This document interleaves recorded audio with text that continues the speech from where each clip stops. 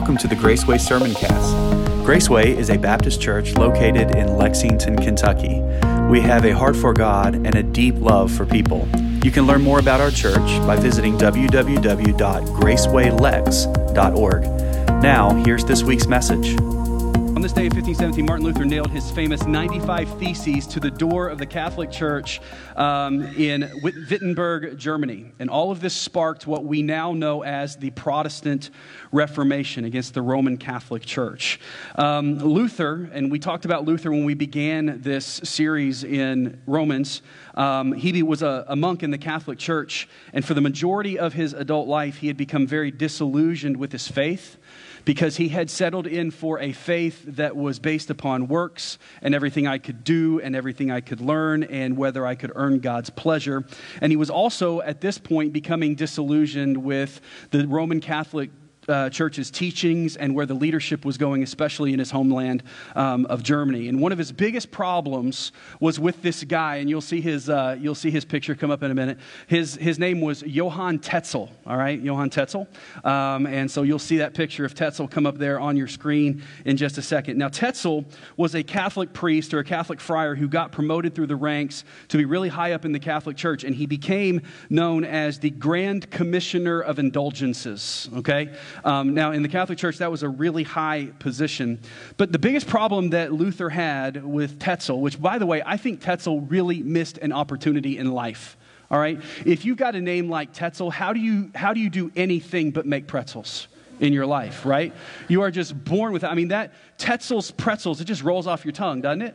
Right, and he's in Germany, so Germany, that's where pretzels, in Bavaria, that's where pretzels were formed. It's like, and it's bigger than Auntie Anne's. That sounds way better. Tetzel's Pretzels. I could see kiosks in malls everywhere, partnerships with Orange Julius, and all kinds of stuff, right? But he didn't. He didn't do that. He wanted to be a minister there in the Catholic Church, and he rose to this rank of being the governor over all of the indulgences. What is an indulgence, you might ask? Well, an indulgence is part of the Catholic teaching even today. It goes deeper than this, but the easiest way to explain it is an indulgence is something that you do to cover your sin or cover that temporary guilt of your sin after you sin. Jesus covers our sins on the cross, but an indulgence is something that kind of covers the guilt and the shame of the sin. Then you have to do usually something like penance or ask forgiveness or something like that. And you have to be cleansed of all of those sins. That once you trust in Christ, He covers your sin guilt, but you still have to pay for all of those by some action or something like that. And the Catholic tradition teaches that you can earn indulgences while you're still alive by doing good works or by saying confession or by doing penance or something like that. This is also the idea that when you die, if you have not had all of your sins, all of that guilt, sin that you carry with you, it hasn't all been cleared, you go to purgatory or purgatory to have all of those sins purged from you so that you can go to heaven. So Tetzel saw a great fundraising opportunity for the church because at this time the church was kind of suffering from a lack of funds, and he found this great opportunity to raise funds. No, he did not start selling pretzels. He started selling these indulgences. See, up until now, indulgences were something that you earned by your works, and a Catholic priest would lay out, here's what you need to do. But Tetzel said, hey, we'll start selling indulgences. So he developed certificates of indulgence that you could buy, and you could go to the church, you could buy these certificates of indulgence. And what it was basically saying to the Catholic worshipers was, you can buy your way into heaven. You can buy forgiveness of sins, which flew in the face of what Luther had come to understand as he was studying Scripture. You could buy certificates. And then also for loved ones who had just lost someone dear to them, that they knew that they were in purgatory, Tetzel began to teach and to preach that you could buy indulgences in their name to get them out of purgatory and onto heaven faster. Luther, who had totally had his life transformed while he was in Rome, studying Romans, and found that salvation does not come by my works, it comes by Jesus Christ, had a real problem with that. So, on October 31st, 1517, Luther went to the door of that castle church in Wittenberg, Germany, and he nailed 95 problems that he had with Catholic teaching and Catholic doctrine, saying how they had skewed and how they had gone away from the faith. He nailed those there. And they basically came under 5 different headings, and he said, and this is what we call the 5 Solas of the Protestant Reformation, he said that everything about faith, our Christianity, our our way to heaven does not depend on us. It depends on God alone. He preached this doctrine of sola scriptura, which means by Scripture alone. Luther protested the idea that the words of the popes and the edicts could carry the same weight as the Word of God. And he said that Scripture alone is sufficient to be our authority in faith and practice. He also upheld the doctrine of sola gratia, or grace alone. Luther said that Scripture states that salvation is a gift of God through His unmerited favor, not by any works of humanity that we can do, and not by any amount of indulgences that we could purchase. And he said because salvation is solo Christo, it is through Christ alone. That all the work necessary for salvation was done by Jesus Christ when He was on the cross, and that humanity, you and I, have no spiritually redeeming value to offer, which means even our best works are like filthy rags, and only Jesus' blood on the cross was enough to give us our redemption and save us from our sins. He also said that we should hold to a doctrine of solia Deo Gloria, which means the glory of God alone. Luther believed that everything and everyone was created for the glory of God alone, and that every work of God was done to point to His glory. So in salvation, if salvation could be earned through our works or our penance or our buying of indulgences, then humanity could claim some of this glory, and it would go against the glory of God alone. But I saved the second sola for last today because it's this sola that we're going to look at this morning. It's sola fide, which means by faith alone. Luther preached that salvation could only be given to a person through the sinner's faith in Jesus Christ and His substitutionary work upon the cross. That all the good deeds and all the thoughts could not stack up to outweigh our sin. There's nothing you and I can do. No situation we could be born into. No amount of money that somebody could give in our name, or no amount of money you could give. Although if you want to try, Graceway Church would be a great place. You could try to give your money. I'm just teasing. Sort of. Anyway, that just derailed everything, didn't it? He said that sin could not be conquered with a sum of money and a fistful of indulgences. The salvation is by faith alone in Jesus Christ. And so when he nailed those 95 theses to the door, it began this Reformation that still echoes today. What I find so powerful for us this morning is that when Luther himself wrote these theses, he was saved by grace alone through faith in Christ alone while on pilgrimage in Rome studying Scripture alone, this very text that we are reading today. And the 5 solas, the 5 ideas of salvation by grace through faith in Jesus Christ alone came from this very text that we're looking at today. He said that this text, verses 21 through 31 of Romans chapter 3, is the very heart of the Reformation. It is what sparked the entire spirit of Reformation, because it was this text that led Luther to salvation in Jesus Christ. It led Luther away from trusting in Luther to trusting in Jesus Christ. Now here's where I have to stop and marvel at the beauty of expository preaching. Because back when we committed to doing this series, I did not know that we were going to land on this text on this day. Literally 504 years ago to the day, we see the power of this text coming to fruition. It's like we're literally reaching back through history and touching that today. So understand the power of what we're getting ready to look at this morning. So are you ready now that I've whet your appetite? Let's get into it. Romans chapter 3, verse 21. But now, apart from the law, the righteousness of God has been revealed. It has been attested by the law and the prophets. That's by Scripture alone, sola scriptura. The righteousness of God is through faith. That's faith alone, sola fide. In Jesus Christ, that's Christ alone, sola Christo. To all who believe, since there is no distinction, for all have sinned and fall short of the glory of God. They are justified freely by His grace, that is, by His grace alone, through the redemption that is in Christ Jesus. God presented Him as the atoning sacrifice in His blood through faith to demonstrate His righteousness, because in His restraint, God passed over the sins previously committed. God presented Him to demonstrate His righteousness at the very present time, so that we would be just and justify the one who has faith in Jesus to the glory of God alone. Where then is boasting? It is excluded. By what kind of law? By one of works? No, to the contrary, by a law of faith. For we conclude that a person is justified by faith apart from the works of the law. Or is God the God of Jews only? Is He not the God of Gentiles too? Yes, He is of Gentiles too, since there is one God who will justify the circumcised by faith and the uncircumcised through faith. Do we then nullify the law through faith? Absolutely not. On the contrary, we uphold the law by our faith. This text has a completely different tone than what we've been looking at. It's a huge turn that we see. But this is right here what changed the course of Luther's life and in effect changed the course of biblical doctrine for many people and has for a half a millennium at this point. That it is by grace alone, through Christ alone, and faith in Him alone, and not of our works, lest any man should boast. I'm thankful for the Scripture, and it's also just the power of being able to reach back through history and see that it's not just fads and trends that guide our faith. It is the solid foundation of the doctrine of the truth of God's Word that guides us. Let's pray. Father, thank you for your Word. Thank you for the purity of it. Thank you for the power of it. Thank you for the promise in it. Thank you for the correction that we find in it as well. But thank you as well that even in 2021, as we see things changing around us all the time, Father, we know that your Word never fails. Your goodness never fails. Your mercy never fails. Your love never fails because you never fail. I pray this morning you would speak to us. Captivate us by your truth. In Jesus' precious name we pray. Amen. Let me just say this. I'm very happy that after about 5 Sundays straight of like, you're a sinner, you're rotten, you're dirty, all this stuff, we finally get some good news, right?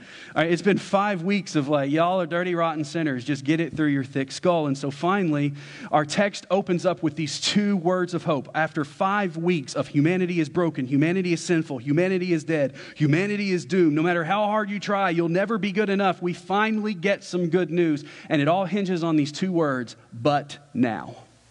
But now. I love what John Phillips says. He says, mark well those buts of the Bible. Go ahead and snicker at that if you need to. Just as great doors swing on simple hinges, dramatic changes in Scripture hinge on this very common word, but now.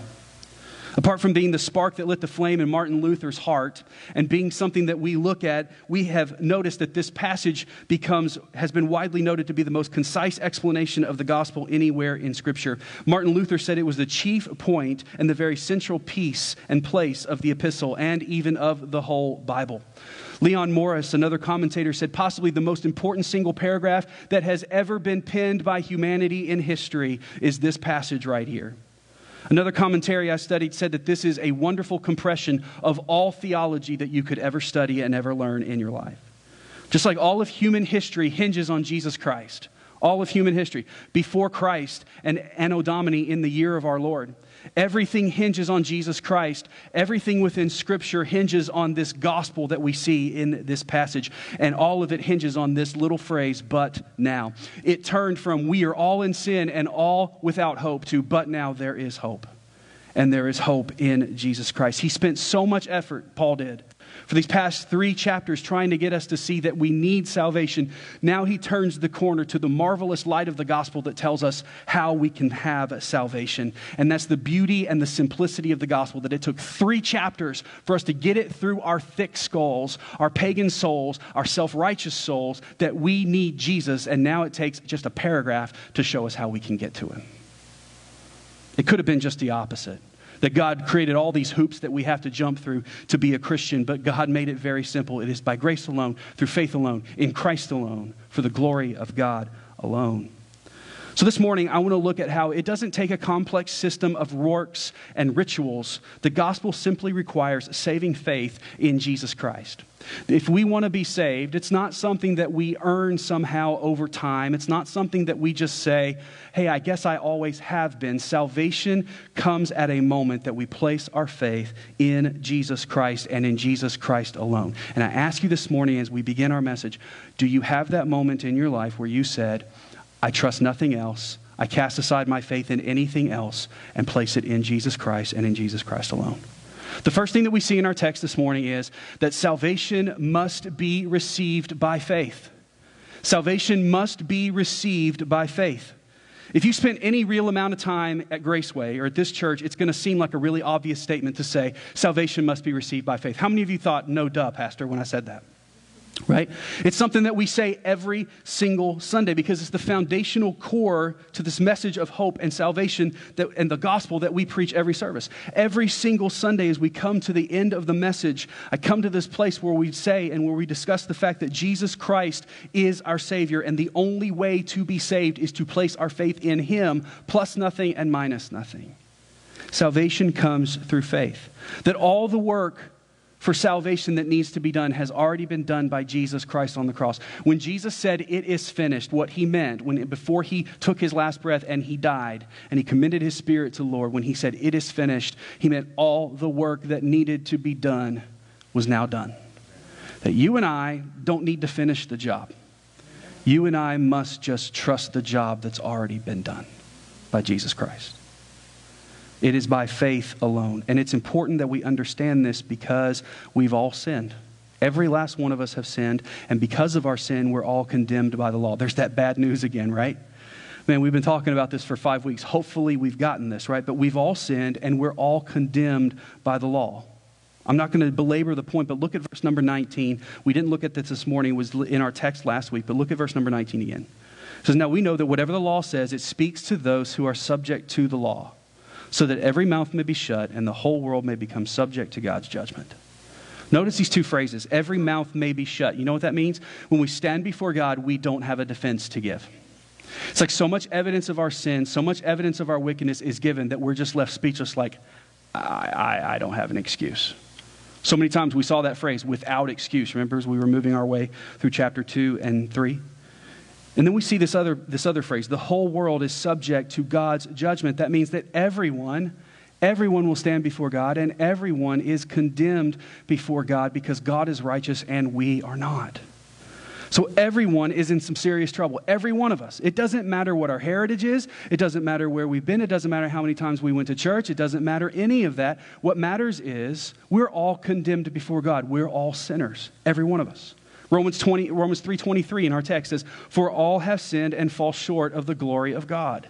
That word "all" is a real little word, but it encompasses everything. All have sinned. You say, but wait a second. I'm not as bad a sinner as this other person over here, but we're still sinners, and all sin leads to the same place, and that is death and separation from God. So everyone has sinned, and because of that sin, there is no excuse that we can make. We have all sinned, and we're guilty of missing the mark of God's righteousness. We've all fallen short of the glory of God. I've used this illustration a couple of times before, but we get our word sin from the field of archery and from the medieval world, from the ancient world of archery. My youngest daughter is doing the archery team at school. And she's really getting into it a lot. And her coach has basically said she sends pictures and stuff. I mean, she's never touched a bow and arrow before, other than when she started to do archery now. And our coach, 2 practices in, sent a picture of her hitting and just missing the bullseye just by like that much. And I'm like, oh great, so my daughter is like a natural born assassin. That's wonderful. That's good. She's got this natural. Then the coach just keeps marveling over the fact that she's got this natural ability as an archer. And I'm like, that's great. So I've been really, really, really nice to Noelle lately. Okay? And she's like, hey, when can I get a bow? And I'm thinking, you can just use the one at school. You ain't bringing that home. But anyway, so in archery, in the medieval days, when they would have archery competitions, they would do it like elimination style. Everybody would stand up and they would shoot at the target.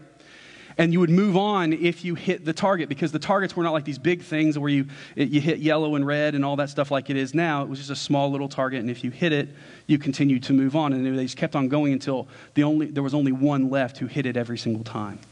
And that's kind of how you won. And so what would happen is that if you missed and you were eliminated, the judge would stand behind you and see if you hit the target or not. And if you hit the target, or if you did not hit the target, the judge would raise his hand and say sin, and that meant they missed the mark. And so they are therefore eliminated from that. And if they did it Squid Game style, they were then, taken out. And I'm just teasing. If you don't know what Squid Game is, don't worry about it, okay? Reference of relevance that probably flew over our heads, all right? But so you would be eliminated from that competition, all right? So now imagine this, and this is what we do. So sin literally means that we have this target of perfection that God has laid before us. In the Old Testament, it was God's law, this target of perfection, and nobody could hit it. Everybody was shooting with broken arrows that couldn't hit the target. Every single one. To put it lightly, there was no one who wasn't eliminated by God's perfection. Every one of us have sinned, and we all fall short of the glory of God. And we've all missed the mark, and it's not even close how bad we've missed the mark. So this is our state before God. Every have been eliminated. None of us have an arrow to shoot that is straight. None of us can hit the target because God is so righteous and we are so unrighteous. So what did we do? We began to try to manipulate the law. We began to find other ways to try to justify ourselves. Now imagine an archer comes home from the tournament and his wife is there and says, honey, how did you do? And he said, oh, it's great. I did a great job. I hit the target every single time. And she's like, so you won? Where's your reward money? He goes, no, I didn't win per se. I got eliminated after the first round. She's like, but I thought you said you hit the target every time. He said, yeah, I did. I found this way for me to be the world's greatest archer. You see, after I was eliminated, I went out in the woods and I found my arrow.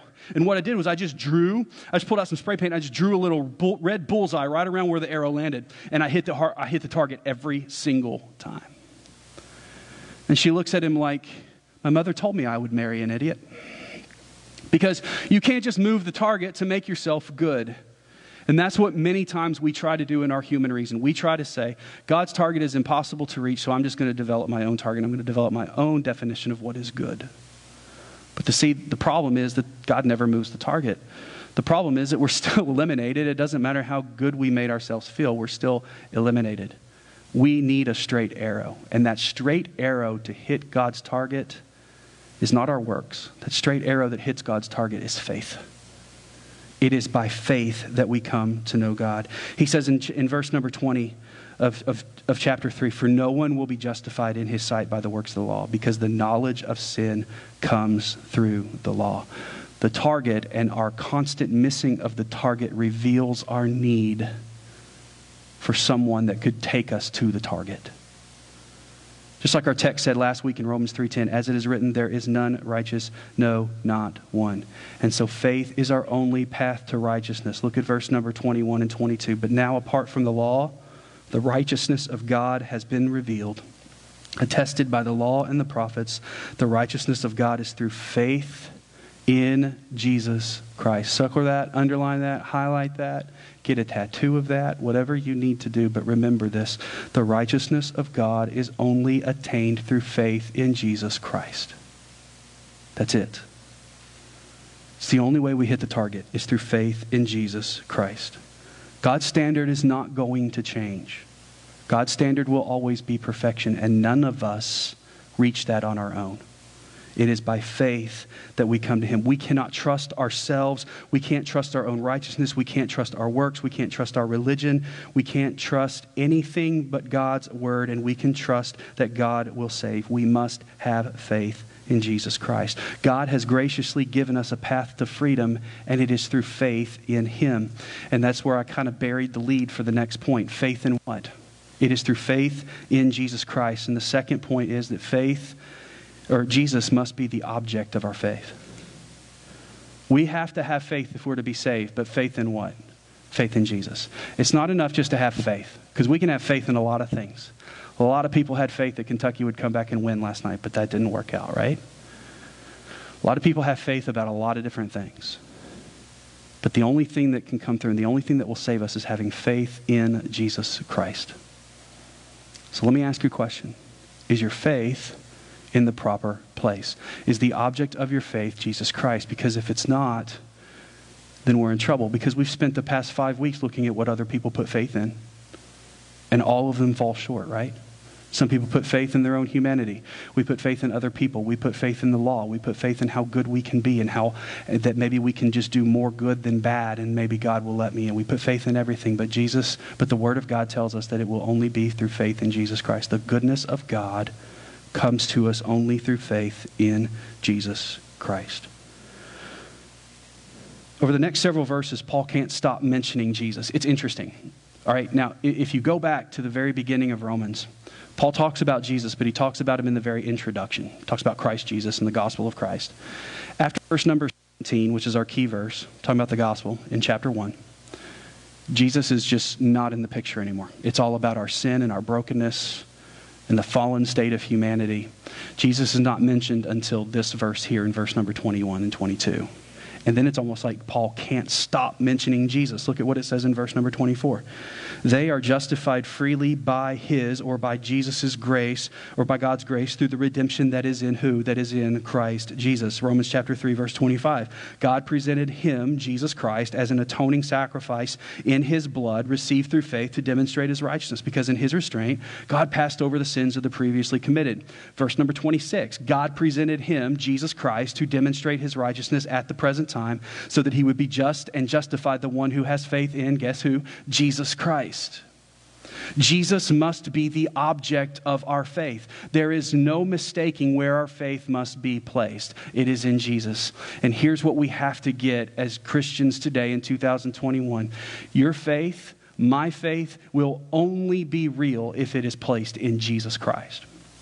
You can't place it in a person. You can't place it in a preacher. You can't place it in a party. You can't place it in a church. You have to place your faith in Jesus Christ and in Jesus Christ alone. God's righteousness is only found in him. It's our only position in Jesus that makes us righteous in God's eyes. Now, it's important that we understand the order of this. His righteousness is found in Jesus. If you mark your Bible, circle that word in Jesus. Our faith is in Jesus. When we put our faith in Christ, we are then brought into Christ. So that gives us our position of being in Jesus that makes us righteous in God's eyes. So it's vital that we understand this, because this is telling us that a righteous person, this is not telling us that a righteous person will place their faith in Jesus Christ. It's telling us that a person is not righteous until they do place their faith in Jesus Christ. Okay? You say, well, I'm a good person, so it just made sense for me to be a follower of Jesus. No, we are not good in God's eyes until we are in Christ. And every one of us are born outside of Christ. So, but I was born in a Christian home. I was born going to church my whole life. I've just always known this way about me, right? Doesn't matter. When we are born, we are all born dead in our trespasses and sins. And it is only when we come to faith in Jesus Christ that we are placed in Jesus Christ. Righteous people don't just find their way to Christ. People in Jesus find themselves made righteous in Christ. See, this is the doctrine of imputed righteousness. And when I say imputed, it just means the righteousness of Jesus is given it to us at the moment we get saved. So when we stand before God one day as believers to be judged, he's not going to say, oh, you received Jesus, so you did the right thing. He's going to say, you are safe in the righteousness of Jesus Christ because you are his. It's not going to be about Jesus judging us, oh, you did the right thing by coming to Jesus. It will be, you are righteous because you are in him. You are covered and you are immersed in the righteousness of Christ. That phrase, in Jesus, is doctrinally important when it comes to Christ. And here's the question. When it comes to Jesus, are you in Christ? Or are you on the outside just looking in, thinking, yeah, I'm okay. I'm okay that I'm just close enough. I've known about him. I've been around him my whole life. Are you in Christ? Has that been that moment where you surrendered yourself and said, Jesus, bring me into your righteousness? We often use that phrase, I asked Jesus into my heart. And I understand the sentiment because we have to give our hearts to Christ. But the truest way to describe that is I asked to be received into his righteousness. See, asking Jesus into my heart means that I made the initial move. God made the initial move by making his righteousness available. I asked to be received into his righteousness. See, justification is another word that we see in verse number 24. We are justified freely by his grace through redemption that is in Christ Jesus. There's a lot of theo words here, right? Justification, atonement, and all of these things. So what does justified mean? This is the word that Martin Luther said launched the Protestant Reformation 504 years ago today. This idea of justification. Because the Roman Catholic Church at that point had taught that justification was actually a progressive thing. That you placed faith in Jesus Christ, and then over time, based upon the things that you did and by the sacraments that you followed, God began to justify you. Began to partially take away your sin, and you were only partially in Jesus, that you only inched your way more into the righteousness of God, the more righteous things that you do. So by doing the sacraments enough and doing enough confession and penance, then God would declare you good enough to be justified. And if not, then buy these indulgences and it'll go ahead and set the debt. But Luther saw through this passage that justification cannot be a process. Justification is something that happens simultaneously the moment we place faith in Christ. So with faith in Jesus comes salvation, eternal security, and also total justification. It means that he covers our sin, and his righteousness makes it as though we'd never sinned before. He covers our sin. We are not systemically or systematically justified. It is an immediate proclamation all at once. Think about this. How many of you like courtroom dramas? Law and Order. Are there any other courtroom? Perry Mason. That was a long time ago, right? What happens when you go to court? Some of you have maybe gone to real court in your life. I don't know. You keep that to yourself. But or tell us. It's church, right? Please tell us. No. I didn't even have a donut, and this is where we're at. Okay. But imagine you're at court, and you are the defendant. And they say, rise, and we'll read the verdict. All the evidence has been laid out. Everything is gone. And the jury stands up and says, we find the defendant not guilty. At that moment, what happens legally? At that moment, you are completely and totally exonerated. All the charges against you are dropped. It has been found that you are innocent. All right? You are totally and completely innocent, and you walk out as a free man or a free woman. The judge doesn't stand up and say, okay, the jury has declared you to be innocent. So here's what you need to do. You need to go through the seven-step process, and then we will make sure that all the charges are dropped. No, the moment you are declared innocent, you are innocent. There is nothing more to be done. This is what happens in our justification the moment we are saved. When I call upon Jesus Christ and I place my faith in Jesus Christ, I am completely justified. I am declared innocent through his righteousness, and there is nothing more that I must do to be more innocent than I am at that very moment that Jesus Christ has given me his perfection. This is what justification means. And he says that I am not just justified, but I am justified freely. Meaning I don't even have to pay the lawyer fee. Jesus even paid the fee.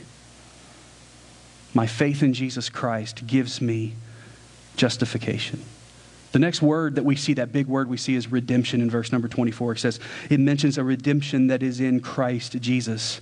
To redeem something means to compensate for something or to buy something. We think of redemption as compensation a lot of times for our bad faults or our bad aspects. So God compensated for our bad faults or our bad aspects, our sins, through Jesus Christ. Jesus paid the debt for our sins. He compensated. He paid the wages of sin, which is death, for us to have eternal life.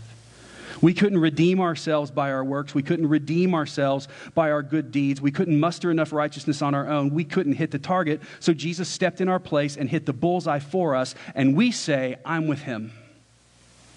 I'm with him. It is through his ability to hit the target. Not only can he hit the target, he is the target. And we say, I'm with him. See, that is redemption. He has bought us back. He has redeemed us. He has purchased our pardon. He has purchased my justification. And through that, we have what we know as atonement. Only atonement is found in Jesus Christ as well. In the King James, we see this word rendered as something called propitiation. That's in verse number 25. It shows us just how God redeems us. It says, God presented him, Jesus Christ, as an atoning sacrifice in his blood that is received through faith to demonstrate his righteousness. So he is our atoning sacrifice. So what does it mean to be atoned? Now, for the Jewish reader that reads the book of Romans here, they go all the way back into the Old Testament days when there were blood sacrifices done at the temple. They would understand because there was a day set aside as a national day of feasting, a national day of observance called the Day of Atonement. When a lamb would be brought forth to the high priest, and let's personalize it a little bit, because there was also family atonement that was done when a lamb or a ram would be brought, and they would bring this lamb, this perfect spotless lamb, and they would bring it to the high priest, and the high priest would have all the family members lay their hands on that lamb. And as they laid their hands on that lamb, it was a symbolic passing of all of their sin and all of their wickedness onto that lamb. And then, the kids aren't in here right now, so we'll just go ahead and say what happens. The priest would then take a knife or a dagger and would then bleed the sheep out on the altar of sacrifice. And it would be a symbol of the fact that all of the sins that I had committed had been passed upon this innocent lamb, and that blood that has been shed is the currency of forgiveness, and all of my sins have now been covered, and my debt of sin has been satisfied through the atonement of that lamb. And as I walk out of the temple, I walk out and my family completely free and completely justified of all of my sin. This was a foreshadowing of what would happen to Jesus Christ on the cross. Because John the Baptist in the Gospels, when he saw Jesus coming, he said, "Behold the Lamb of God, which takes away, which atones for the sins of the world." In Jesus Christ, through faith in Jesus Christ, we find that Jesus Christ is the one who atones for our sins. I couldn't bring offerings. I couldn't bring a table or something. If I was a carpenter, I couldn't bring a beautiful table to the altar of sacrifice and say, "Here, I have given my very best piece of furniture to you, Lord God, so please let this cover my sins." It didn't cut it. There had to be a blood sacrifice of a sacrificial atoning lamb. Why? Because it is only the blood of Jesus Christ that sets us free. It is the atonement that is found in Jesus Christ that sets us free. I can't be atoned any other way. You want to know why? Because if I could be atoned by my skills, if I could be atoned through money, then that means that God is not fair. Because some people are born with better skills than others. Let's just be honest. Some people are born into richer families. Some people are born into better positions. God is fair to us because all of us are born dead in our trespasses and sins. And the distance to Jesus, the distance to atonement is faith. And all of us have that same distance to travel, and that is through faith in Jesus Christ. 2 Corinthians chapter 5:21 says, "He made the one who did not know sin to be sin for us, so that we might become the righteousness of God." We sing that song sometimes, Jesus Messiah, right? He became sin who knew no sin. We might become his righteousness. He humbled himself and carried the cross. Love so amazing. His love so amazing. He's our Messiah. He became sin for us, even though he didn't know sin, so we could become his righteousness. Straight from this passage, right? This is atonement. Here's how Martin Luther put it over 500 years ago. All the prophets foresaw that on the cross, Jesus became the greatest murderer, adulterer, thief, rebel, and blasphemer that there ever was. Our most merciful Father sent his only Son into the world and said to him, "Jesus, you will become Peter the denier. You will become Paul the persecutor. You will become the blasphemer and cruel oppressor. You will become David the adulterer and the rapist. You will become Adam, that sinner which did eat the fruit in paradise." To put it in our context today, you'll become the husband that neglected or abused his family. You'll become the immoral woman who wrecked someone else's marriage. You'll become the drug addict. You'll become the teenager that lied to its parents. You'll become the hypocrite living a double life. You'll become the proud, the selfish, the apathetic. He became all of those things that we are, that he never was in his righteousness, and died for them so that we could be made innocent of them. That's how good our Savior is.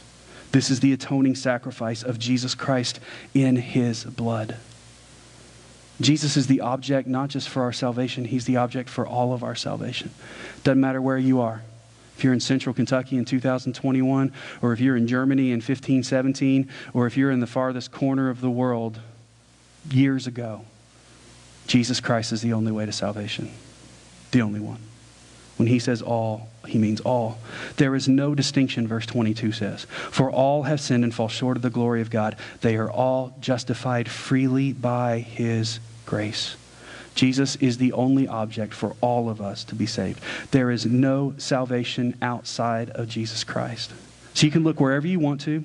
You can look as long as you want to in search of the path of salvation and to God's righteousness. But if you look outside of Jesus Christ, you'll never find it. It's only through Jesus Christ. You'll continue to fire that arrow towards God's righteousness and continue to miss it. It's only through Jesus. Our faith must be in him. And lastly, as we close out this morning, we glorify God with our faith. Now that we have found salvation through faith in Jesus Christ, what do we do with that? Now that we've been saved, what do we do? Well, we glorify God with that faith. See, opponents or skeptics of Christianity don't understand why God would make salvation available so freely through faith. It's like, this is just too simple. This is just too easy. It creates a lot of hypocrites, and it's right. A free salvation creates a lot of hypocrites. This is why we have to understand that salvation may be free to us, but it was purchased by someone. You came in this morning and had free donuts. But donut days just didn't give them to us for free. They had to be purchased. There was a price to be paid. See, we set you up for that one, didn't we? All right, no, I'm just teasing. That just hit me right now. This is perfect. All right? The gift of salvation had to be purchased and had to be given. It was given by God. He gave his only begotten Son so that we could have salvation given to us for free. Salvation by grace through faith just doesn't make sense to a lot of people, and here's what it does. It separates Christianity from every other religion that you find in the world. Here's what John Phillips says. He says this. He says, "It is here that God's plan of salvation parts company with every devised plan in the human heart. No matter how divergent the doctrines of the world's other religions, they all have one major thing in common. All and one affirm that creation or that salvation or redemption must be earned, that we must do something to merit favor of God.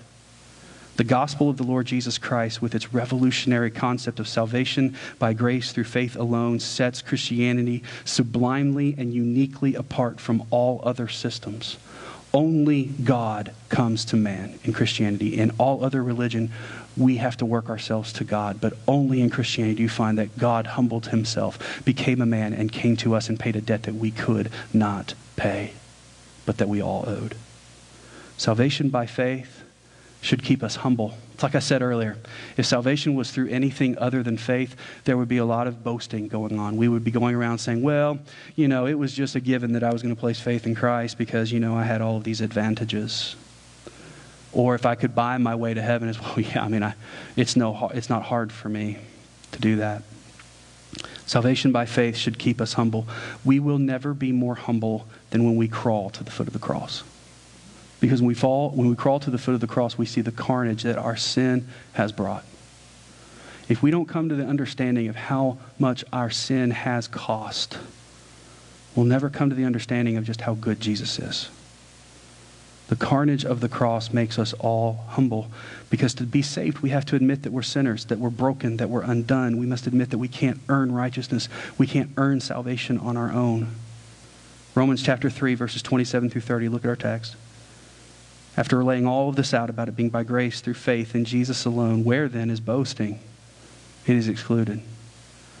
Remember the other chapters where he was talking about the self-righteous, talking about how good they were and how that was going to get them to heaven? He says, where's your boasting now? It's all by grace through faith. By what kind of law? By one of works? No, by the law of faith. Or conclude that a person is justified by faith apart from the works of the law, that God is the God of Jews only. Is he the God of Gentiles too? He's basically saying, where's your boasting? There's nothing to boast about because everything that was done for salvation was done by Jesus Christ. It wasn't done by you. It wasn't done by me. It was done by him. Paul's like, look, if none of us could do anything to earn our salvation, and it's all by the grace of God alone, through faith and alone in Christ alone, then none of us should be boasting about how good we are, who is better at all this Christianity stuff. Because Ephesians chapter 2, verses 8 and 9 says, for by grace are you saved through faith, and it's not from yourselves, it's God's gift, not of your works, so that no one can go around boasting. See, if it was about what we did, church would be a lot different. We wouldn't be up here singing, God, you're so good, or the goodness of God. We would be singing about how faithful we were. We would be telling about everybody how good we were. But because salvation is by grace alone, through faith alone, in Christ alone, it's not about us at all. Leaves us out of the mix. The only thing that we can do is place our faith in Christ. See, no one deserves credit for our salvation but Jesus Christ. No one. You may have been raised your whole life in a Christian home by Christian parents, but that didn't save you. They couldn't save you. Only Jesus could save you. Jesus should get the credit for your salvation. You may have the best preacher in the world. I'm going to stop right there for you to amen. All right, no. Who cuts the word straight as an arrow every single Sunday and gives the gospel every time you're at church, but that preacher can't save you. That Sunday school teacher can't save you. That discipleship partner can't save you. Jesus alone saves you. Jesus alone is worthy of the credit. You may be the most tenderhearted person in the world, and the first time you heard the gospel, you gave in and you surrendered to him, but you didn't save you. Just because somebody else may be a tougher case than you doesn't make you a better person. Jesus saves us. No one else does. The faith of the saved will produce faithful works to glorify God. And as we close out this morning and head to our time of response, this is important for us to all grasp and understand. Verse number 31, Paul returns to those who want to play devil's advocate with him and say, but what about? He can already tell that people are thinking, well then, if I will just have faith in Jesus and get my get out of hell free card, I'll live any way that I want. He says, no, those of you who've been redeemed, will uphold the law of God through your faith in him. Here's the deal. I don't obey God and do good things to earn my redemption. I obey God and I do good things because I've been redeemed by a God who didn't have any reason to redeem me other than he chose me. I obey someone who wants me so much that he gave his own son. I don't obey to be in Christ. I obey because I am in Christ. And through that, God is glorified. So the question this morning that I have for you today, same question I ask every single Sunday. Are you in Christ? Are you in Christ? Do you know him as your Savior? And when I say do you know him as your Savior, I mean, do you know him? I'm not asking, do you do all these cool things? Do you go to church? Do you do all these things the right way? I'm asking, do you know Jesus as your Savior? And we can't come to know Jesus as our Savior until he lets us know how bad we are as a sinner. Have you come to the foot of the cross? Have you seen the carnage of your sin? Have you considered the atoning sacrifice that he paid for you? Like I said, this is the beautiful side of the book of Romans. Because we are all dead in our trespasses and sins, but because of grace through faith, we can have salvation. Thank you for listening today. At Graceway, our strongest desire is to glorify Christ by telling everyone about his grace. If you have questions or are in need of spiritual help, please reach out to us by visiting www.gracewaylex.org and click on the Contact Us section. Or you can email us at gracewaylex@gmail.com. Our worship services are held each Sunday at 10:30 a.m. We'd love to worship with you this week. Until next time, take care and walk in the way of grace.